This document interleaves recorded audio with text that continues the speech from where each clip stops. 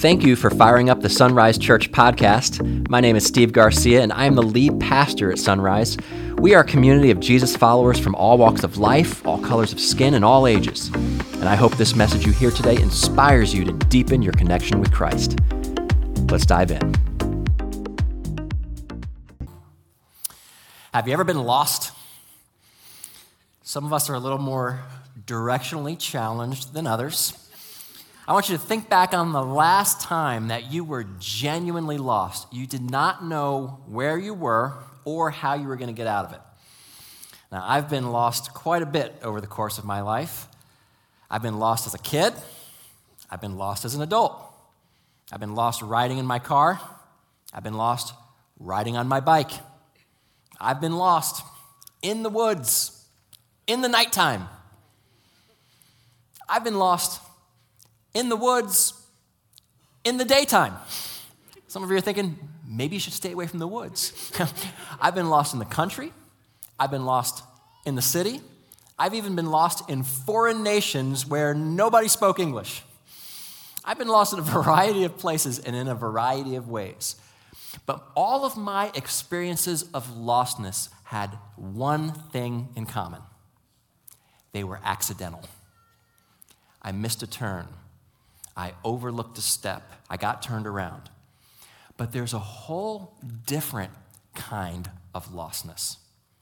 One that doesn't happen to you, but one you choose for you. You see, sometimes we wander away on purpose. In Luke chapter 15, Jesus told 3 stories about lost things. The first was about a lost sheep. And perhaps it nibbled its way off the trail and accidentally got separated from the rest of the pack. The second was about a lost coin. Perhaps it fell out of somebody's pocket and accidentally landed on the floor. And in both cases, they went looking for the lost things. But the third story was different. The third story was about a lost person, a young man whose lostness was not accidental. It was of his own choosing. His story is called the parable of the prodigal son. And over the next 4 weeks, we are going to dig into this powerful story told by Jesus. And we're going to look at why the young man got lost and how the young man got lost. But most importantly, we're going to look at what he did to come back. Because here's the deal. Whether your lostness is accidental or your lostness is on purpose, I've got some great news for you this morning. Jesus still looks for you. And so for anyone who's ever been lost, are lost, or ache for someone who's lost, this message series is for you. So if you have a Bible or a device with a Bible on it, make your way over to the New Testament Gospel of Luke, chapter 15. If not, we'll display the verses up on the screen. Jesus was the master storyteller. And he would tell these stories called parables, which were basically illustrations. And sometimes he used nature, sometimes he used everyday objects. Most of the time, his illustration was about people. In fact, some experts believe that Jesus would actually take stories from local news, the headlines, and turn that into a parable. That may have been the case with the parable of the prodigal son. So let's dig in. Luke chapter 15, beginning in verse 11, it says, "There was a man who had 2 sons." So Jesus begins by introducing us to the characters. There's 3 of them: a father, a younger son, and an older son. We'll get into all of their stories throughout this message series, starting today with the younger son. Verse 12. "And the younger of them said to his father, 'Father, give me the share of my property that is coming to me.'" Now, any parent in the room might have just sat up a little bit when they heard the tone this young man used. Give me my share. I'm sorry, was there a question in there somewhere? Because all I heard was a demand. Father, give me what's owed to me. Some of you are even now are wincing at the thought of what your parent might have done to you if you ever said to them, give me my money. Your mama's shoe would have been up the back of your head faster than you could even say money, right? This is an interesting statement because in ancient Jewish culture, the law required fathers to give an inheritance to their sons. The oldest son would receive a double portion. So in this case, he would receive 2/3 of the estate. The younger son would have received the remaining 1/3. But it was common practice that this inheritance would be granted after the father passes away. But while he was still living, he was under zero obligation to give anything to anyone. So when this younger son said, I want my share now, this was a most unusual request. It was equivalent to saying, I wish you were dead. How would you feel if your kid came up to you and said, I want my money, my portion of what you spent your life working hard for, I want it and I want it now? How would you respond? I know how I would. Oh, let me tell you what you're going to get. You're going to get your little booty out into the field and lift a finger for once, you ungrateful freeloader. Okay? That's how I would have responded. That's not how the father in Jesus' story responded. This is what he did. Verse 12 continues. He divided his property between them. Astonishingly, the father agreed to the younger son's demands. I mean, you don't have to be a parent to be confused about why he would do this. I mean, there's no shortage of people listening to this message right now who would have interrogated the boy before forking over any cash. Okay, what are you going to do with the money? You're going to spend it? You're going to invest it? You're going to make it work for you? And where are you going to go? Where are you going to live?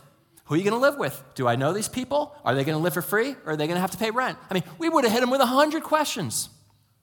The father asked 0 questions, gave him his cut of the pie, which in those days would have been immovable assets, like maybe livestock. You know, by today's standards, that might be, well, I can't give you the house because I'm still living in it, but the car, furniture, jewelry, family heirlooms, the big screen TV, something that you can cash out. So what did the young man do with his portion of his father's estate? Verse 13, not many days later, the younger son gathered all he had and took a journey into a far country, and there he squandered his property in reckless living. What did the young man do?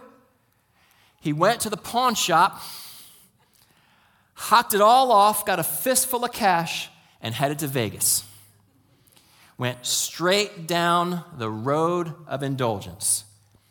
And once he started the party, he also ran into a cold, hard reality. Verse 14, when he had spent everything, a severe famine arose in that country, and he began to be in need.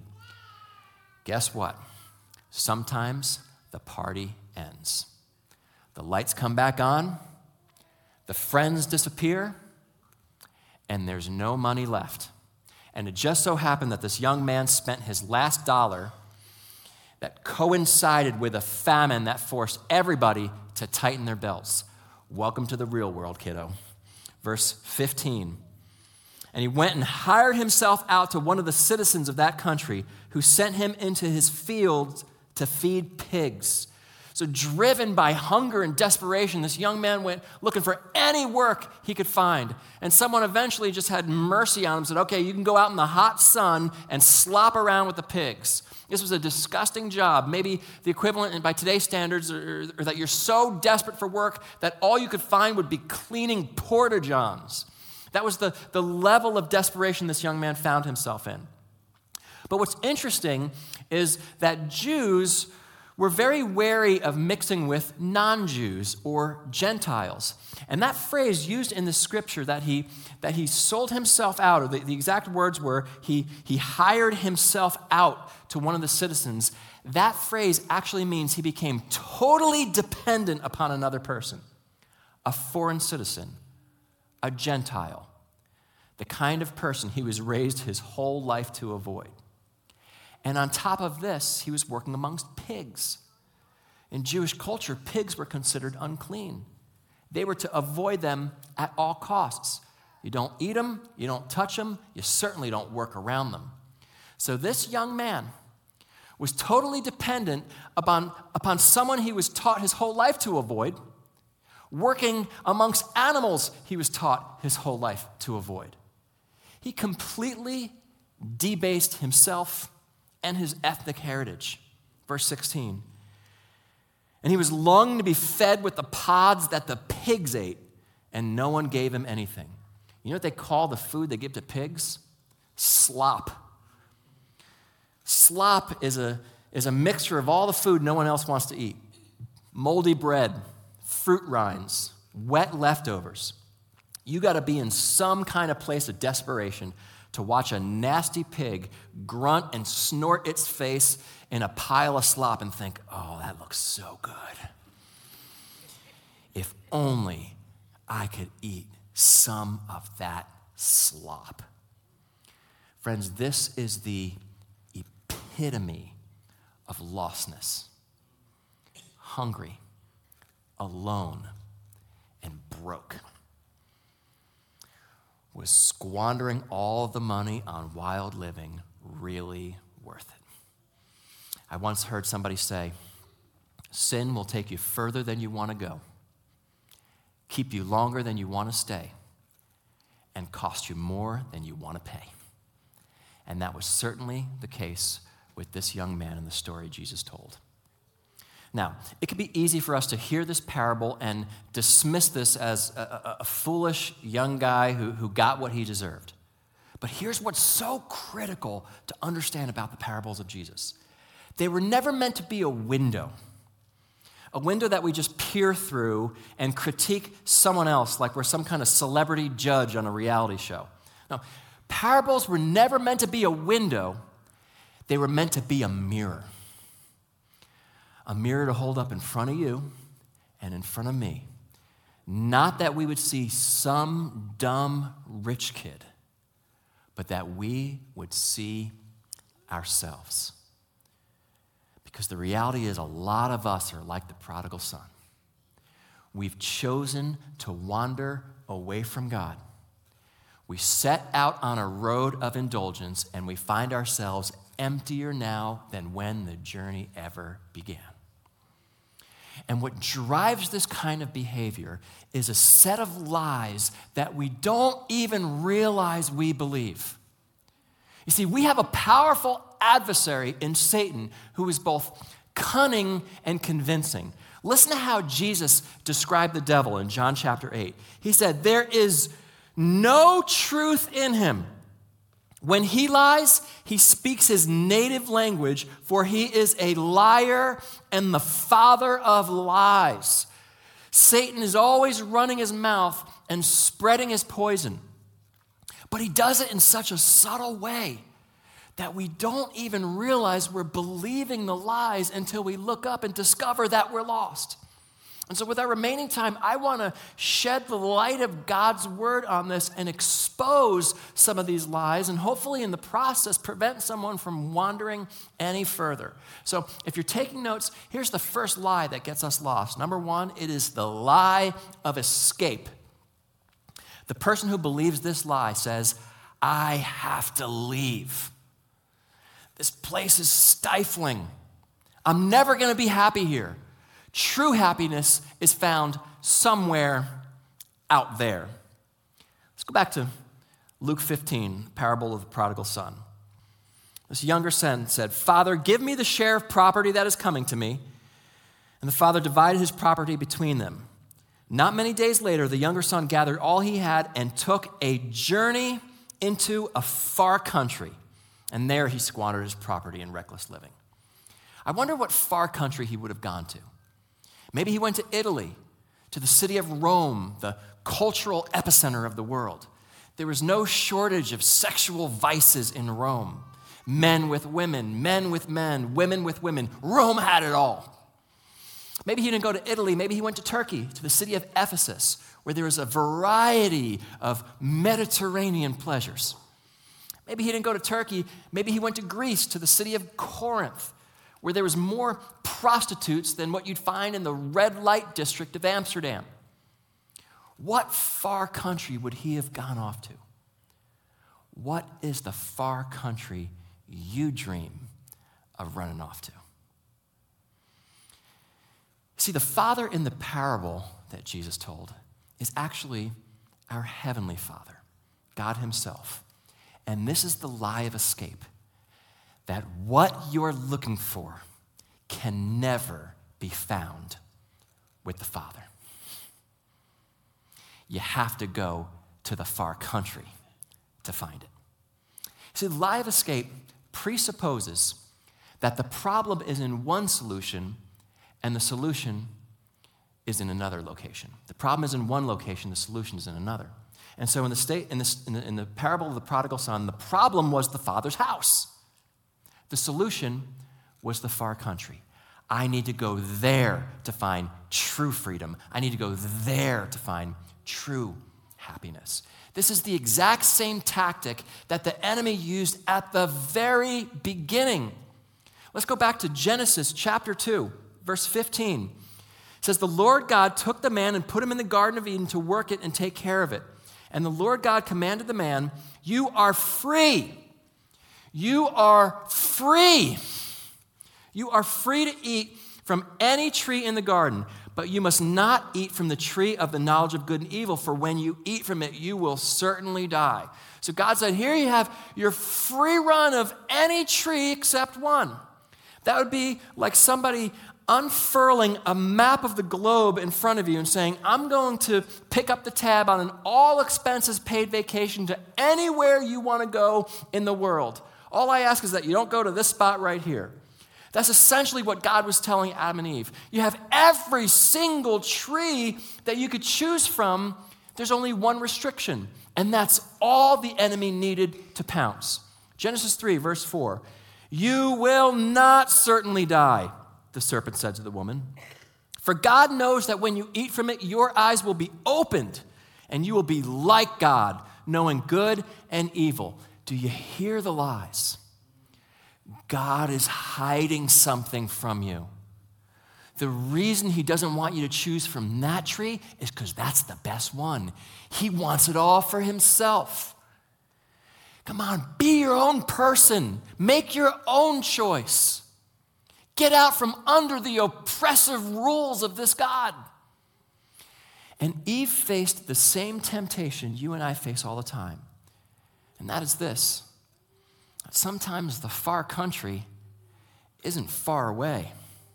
Sometimes the far country is right in front of your face. Isn't it incredible how fast the enemy can convince us to see our blessings as burdens? This faithful spouse of mine who's godly and has been with me all these years, yeah, they're holding me back. I need something new somewhere out there. This great home my godly parents have made for me is too restrictive. I got to get out of here. My purity, my opportunity, my reputation pales in comparison to whatever's off in the far country. That is the lie of escape. And if that's the lie, here's the truth to counter it. That your Father desires to meet every one of your needs. He wants you to feel the comfort and love of his presence. Through Jesus, God wants to make a home in you. Listen to these powerful words of King David in the Old Testament, Psalm 16:11. You make known to me the path of life. In your presence there is fullness of joy. At your right hand are pleasures forevermore. Do you really believe that? Do you really believe that in the presence of God, the deepest longings of your soul can be satisfied? Do you really believe that God holds for you greater pleasures than whatever you're going to find off in the far country? You see, this kind of promise is what God is making. And this kind of presence isn't found through escape. It's found through faith. Friend, listen. The far country never delivers on its promise. Because here's why. What it is that we're looking for is something to fill the emptiness of our souls. And until that's dealt with, It doesn't matter how far you run. You could run to a new job. You could run to a new spouse. You could run to a new zip code with better weather and lower taxes and nicer neighborhoods. You could run all you want, but you can't run from you. No matter where you go, you're still there. And it's not until we finally realize that the only one who can give me the thing I'm looking for is the Father. You don't have to leave his presence. Now, to be clear, there are times in life where escape is the right response. For example, maybe you're in an abusive relationship, or your home is a place where your safety and well-being is threatened. In that case, escape is the right response. It's also worth noting that it's healthy for young people to pursue independence. Can't live with parents forever. At some point, you got to get out and contribute to society and forge your own path. Those two examples were not present in the parable of the prodigal son. The father's house was not filled with abuse, it was filled with abundance. This young man was not walking down the healthy road of independence, he was walking down the unhealthy road of indulgence. He was trying to escape. He was trying to find something that only the Father could fill. And friend, I'm standing before you today to tell you, you're going to spend your whole life searching for it, thinking you're experiencing freedom, and that's actually the worst kind of enslavement. The Father has exactly what you need. Stop running. Come home. Don't buy the lie. The first lie is the lie of escape. I need to leave. Here's the second lie. It's the lie of hurry. The person who believes this lie says, I have to have it right now. I need it now. This is the lie of instant gratification. This is the lie of buy now, pay later. I'll figure out the consequences somewhere else down the road. That was certainly the case in the parable of the prodigal son. Let's go back to Luke chapter 12. Luke chapter 15, verse 12. Father, give me the share of property that is coming to me. And he divided his property between them. Not many days later, the younger son gathered all he had and took a journey. How long did it take the son, once he had a fistful of cash to leave the house? Not many days. He took off. There was no plan. There was no consideration for the consequences. There was no asking anyone for advice. And it says here that he gathered all he had, meaning he didn't just grab a travel bag and said to his family, hey, I'll be back in a couple of days. This was a full-on relocation. Out the door in a couple of days. I mean, this is a massive life choice. A young man with lots of money and zero accountability. That is a recipe for disaster. And what compounded this problem is how fast he made the decision. Not many days, because he wanted it now. This is the lie of hurry. The enemy wants you to make impulsive, foolish decisions that are going to hurt you.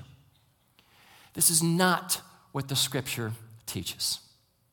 The Scripture teaches an entirely different message. The Bible teaches that there is often reward in the waiting. The lie of hurry says, buy now, pay later. The truth of God's word says, pause now, get paid later. Experience the reward of wise decisions. Let's look to the Proverbs. See what they say. This is Proverbs 14:16. It says, one who is wise is cautious and turns away from evil, but a fool is reckless and careless. That sounds a whole lot like the prodigal son, doesn't it? That word cautious, it literally means to put something down, to not solve it right now. The Word of God preaches that there is wisdom that comes in delay. Wisdom that comes in caution. Wisdom that comes by pressing pause. Proverbs 19:2. Enthusiasm without knowledge is no good. Haste makes mistakes. And this is exactly what the enemy wants. Make an impulsive decision that you're going to have to pay for. And the reality is a lot of us have done that very thing. We wanted something right now. We said, I'll figure out how to pay for it later. And if we could go back in time, we never would have made the decision because we're still paying for it. And this is not what God desires. God wants us to exercise wisdom. He wants us to just press pause, to give ourselves enough time to get some clarity, to hear from God, to pray about it, to make the right choice. Let me ask you this. When your phone buzzes and you pick it up and there's a text message there that makes you furious, how do you act? The lie of hurry says, respond right now in your heightened emotional state. Let that person know exactly how you feel. But the truth of Scripture says, you don't have to respond right now.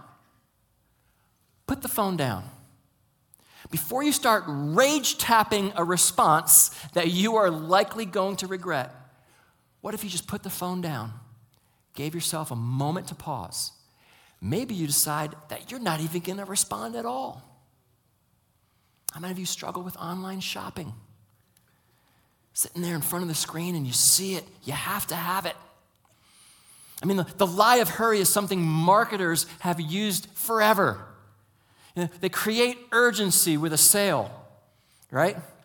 You know, act fast. The sale ends at midnight. There's only 5 left in stock. And you're sitting there thinking, okay, I didn't know I needed a $700 pair of socks, but now that I know that they actually cost $1,000, and if I buy them right now, actually I'm saving $300, really, is when you look at it, you think about it, right? How many of you struggle in that space?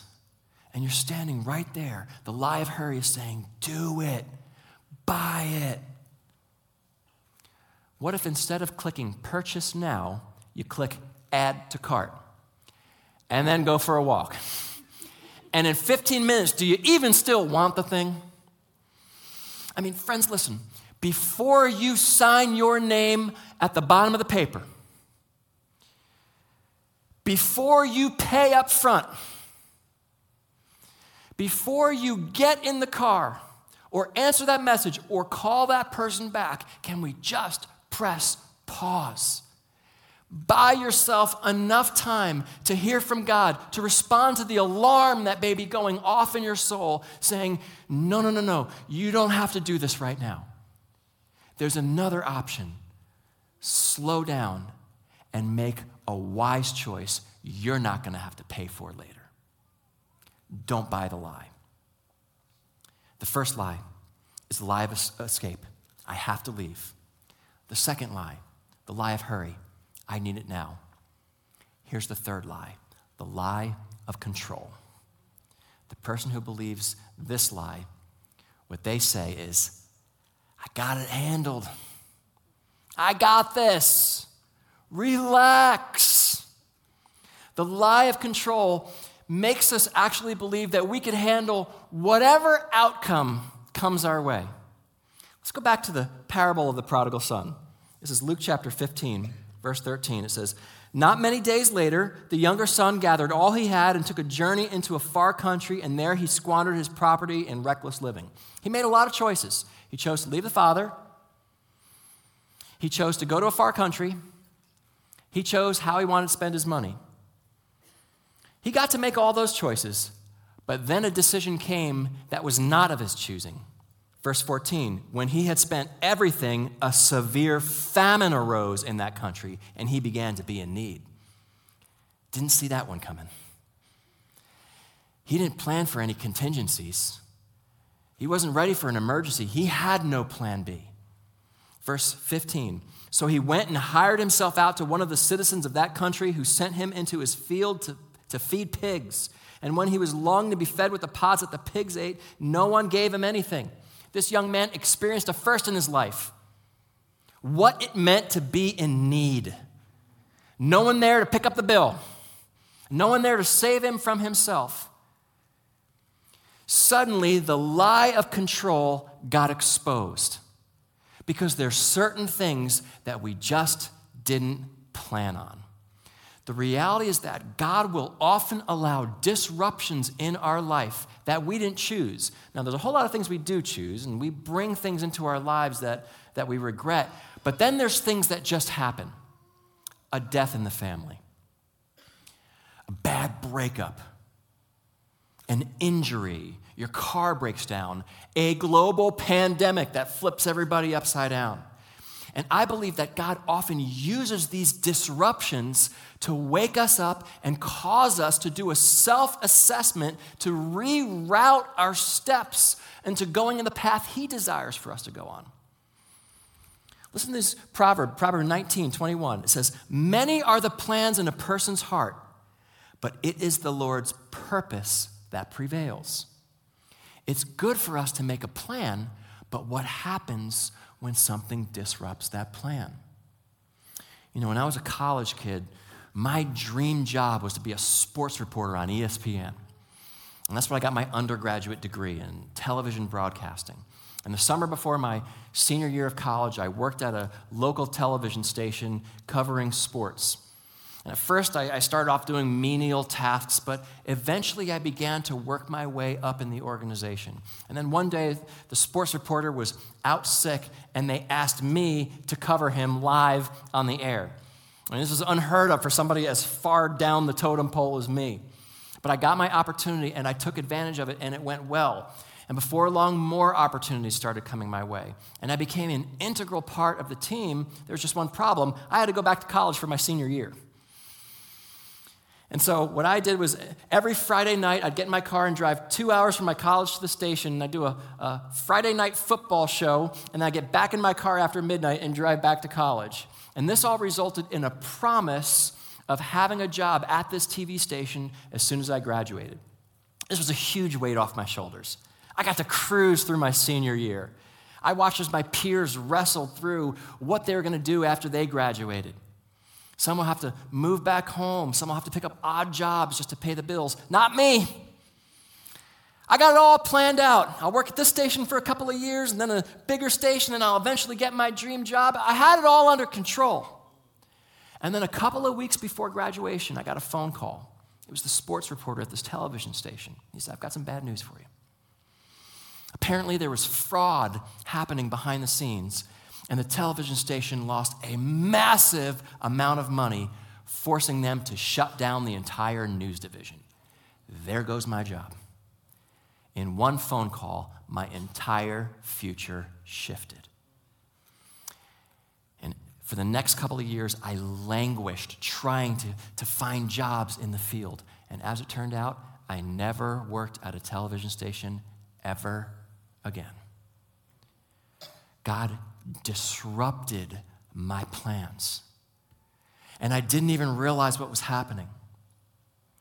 And the reality is this: you and I, we don't have to wait for a bomb to drop in our lives that explodes everything for us to realize we are not in control.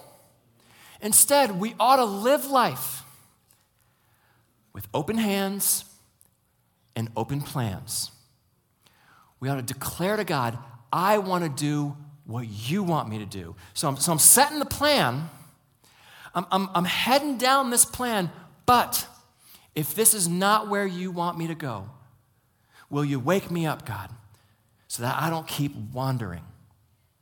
And that way, when a disruption comes, you don't have to shake your fist at God and say, "What are you doing? Do you even care about me?" Instead, you could realize what He's doing is reshaping my plans to fit His purposes.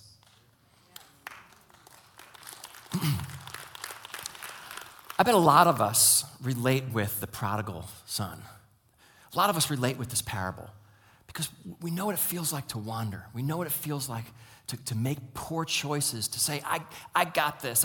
I'm going to go do my own thing. And then you find yourself in a desperate place, in a pigsty, in a far country that never delivered on its promise. Friends, here's the deal. Every single one of us has to arrive at that place where we say, I can't get myself out of this one. I can't save myself. And that's the moment that you call on God and realize that he's the one we've been looking for the whole time. The Father loves you and I so much that he sent his one and only Son, that whoever believes would not perish but have everlasting life. Jesus died on a cross to absorb the penalty of our bad choices. And when we finally get to that place that says, I can't save myself, I admit I got myself into this. But Jesus, I'm calling on you. I believe that you can save me. Not just get me out of the situation, but actually save me from me. And you commit to saying, I'm going to do things your way, God. If you've never intentionally invited Jesus into your life like this, friends, there's no time like the present. I'm not talking about believing in the big man upstairs. I'm talking about inviting Jesus to be the king over your life, to be your personal Lord and Savior through faith. And if today's the day you want to invite him in, you want to surrender your life, I want to give you a simple prayer that you could pray. I'll give you the words to say, but they're just meaningless words unless you believe them in faith. And so now's the time. If you want to invite Christ into your life, I want to ask you to bow your heads, close your eyes, and just consider your heart before God. And if you're ready to surrender, I want you to pray these words in the silence of your heart. Jesus, today I surrender. Jesus, today I surrender. I can't save myself, but I believe you can. I confess my sins to you. I believe you died on a cross for me, and I ask for your forgiveness. I ask that you restore me. I ask that you change me so that I could get off that old road and get on the road that leads to you. In Jesus' name I ask, amen. Now, if you prayed that prayer and genuinely meant it, I want to encourage you to let somebody know. Here's one way to do so. On your programs, there's a little perforated card. You could just tear that off and fill that out, and there's a little box at the bottom that says, I said yes, I pray to receive Christ. In a moment, our usher is going to come down the aisles to collect today's offering. Just drop that card right inside the bag, and one of our staff people will get in touch with you and help you understand what it means to begin a new life with Christ. Maybe you've already done that, but you're just not going anywhere. You want to get moving. You want to take your next step. Here's how. Grab your phone and text the word NEXT to 909-281-7797. This is our Sunrise number, and one of our staff people will get that and exchange a few messages with you. We're not going to spam you. We just want to help you get going with your next step. Maybe you want to join a small group. Maybe you want to get baptized. Maybe you just need someone to talk to. You've got questions or you need some assistance. Text NEXT to 909-281-7797. Or for those of us live in the room, out in the lobby is a table with a sign above it that says Next Steps, and you could have a face-to-face conversation with somebody today about what that might look like. The son in this parable squandered all his money on reckless living, and he found himself at the epitome of lostness, alone, hungry, and broke, standing in a pigsty. Friends, when you hit rock bottom, there's only one direction left to go, and that's back up. This was the start of his comeback. That's where we're going to pick things up next week. So if you know somebody who needs to be reminded that no one is too far that God can't reach them, invite them to come with you to church next Sunday to hear this message. Until then, let's not buy the lie. Don't buy the lie of escape. I have to leave. Just know that everything you need can be found in the Father. Don't buy the lie of hurry. There is reward in the waiting. And don't buy the lie of control, but surrender your plans to Him. Sin will take you further than you want to go, keep you longer than you want to stay, and cost you more than you want to pay. But it doesn't have to be like this. You don't need to run off to the far country. Come home. The Father is waiting. Amen? Amen. Let's pray together. Lord God, I confess on behalf of myself and all who are here in this room that we have wandered, we have made poor choices, we have strayed, but thanks be to God that you're not the kind of God who just points a finger at us and says, I told you so, but you're the kind of God who welcomes us back home. Lord, for anyone in here who's running, I pray that today would be the day they stop running and surrender to you. Lord, as we get ready to worship you through the giving of our financial gifts, our tithes, our offerings, Father, I pray that this act of worship would be pleasing to you and another reminder that you will take care of our every need when we put you first. Father, take these gifts and multiply them across this city and this world so that we could see your name lifted high. Jesus, we thank you for your great love, your sacrifice, the fact that you would die for us, the fact that you would come looking for us. Because we all need help and we all need you. We pray this in the powerful name of Jesus, and if you believe it in your heart, then let the church say, amen. Thanks again for listening to this podcast. I want to encourage you to not just stop here. Maybe you sense God is speaking to you today and wanting you to take that next step. So here's 2 ways you can do just that. The first is text the word NEXT to the number 909-281-7797. That's 909-281-7797. You'll receive a message back with some ways to help you grow. That may mean joining a small group or finding a place to serve or just talking with someone one-to-one about your faith. You can also visit the notes for this podcast and follow the links provided. And if you're within driving distance of one of our 4 physical locations in Banning, Ontario, Rialto, or Victorville, we'd love for you to stop by sometime and give us a chance to meet you personally. Again, we want to thank you for listening, and we hope to see you soon. God bless.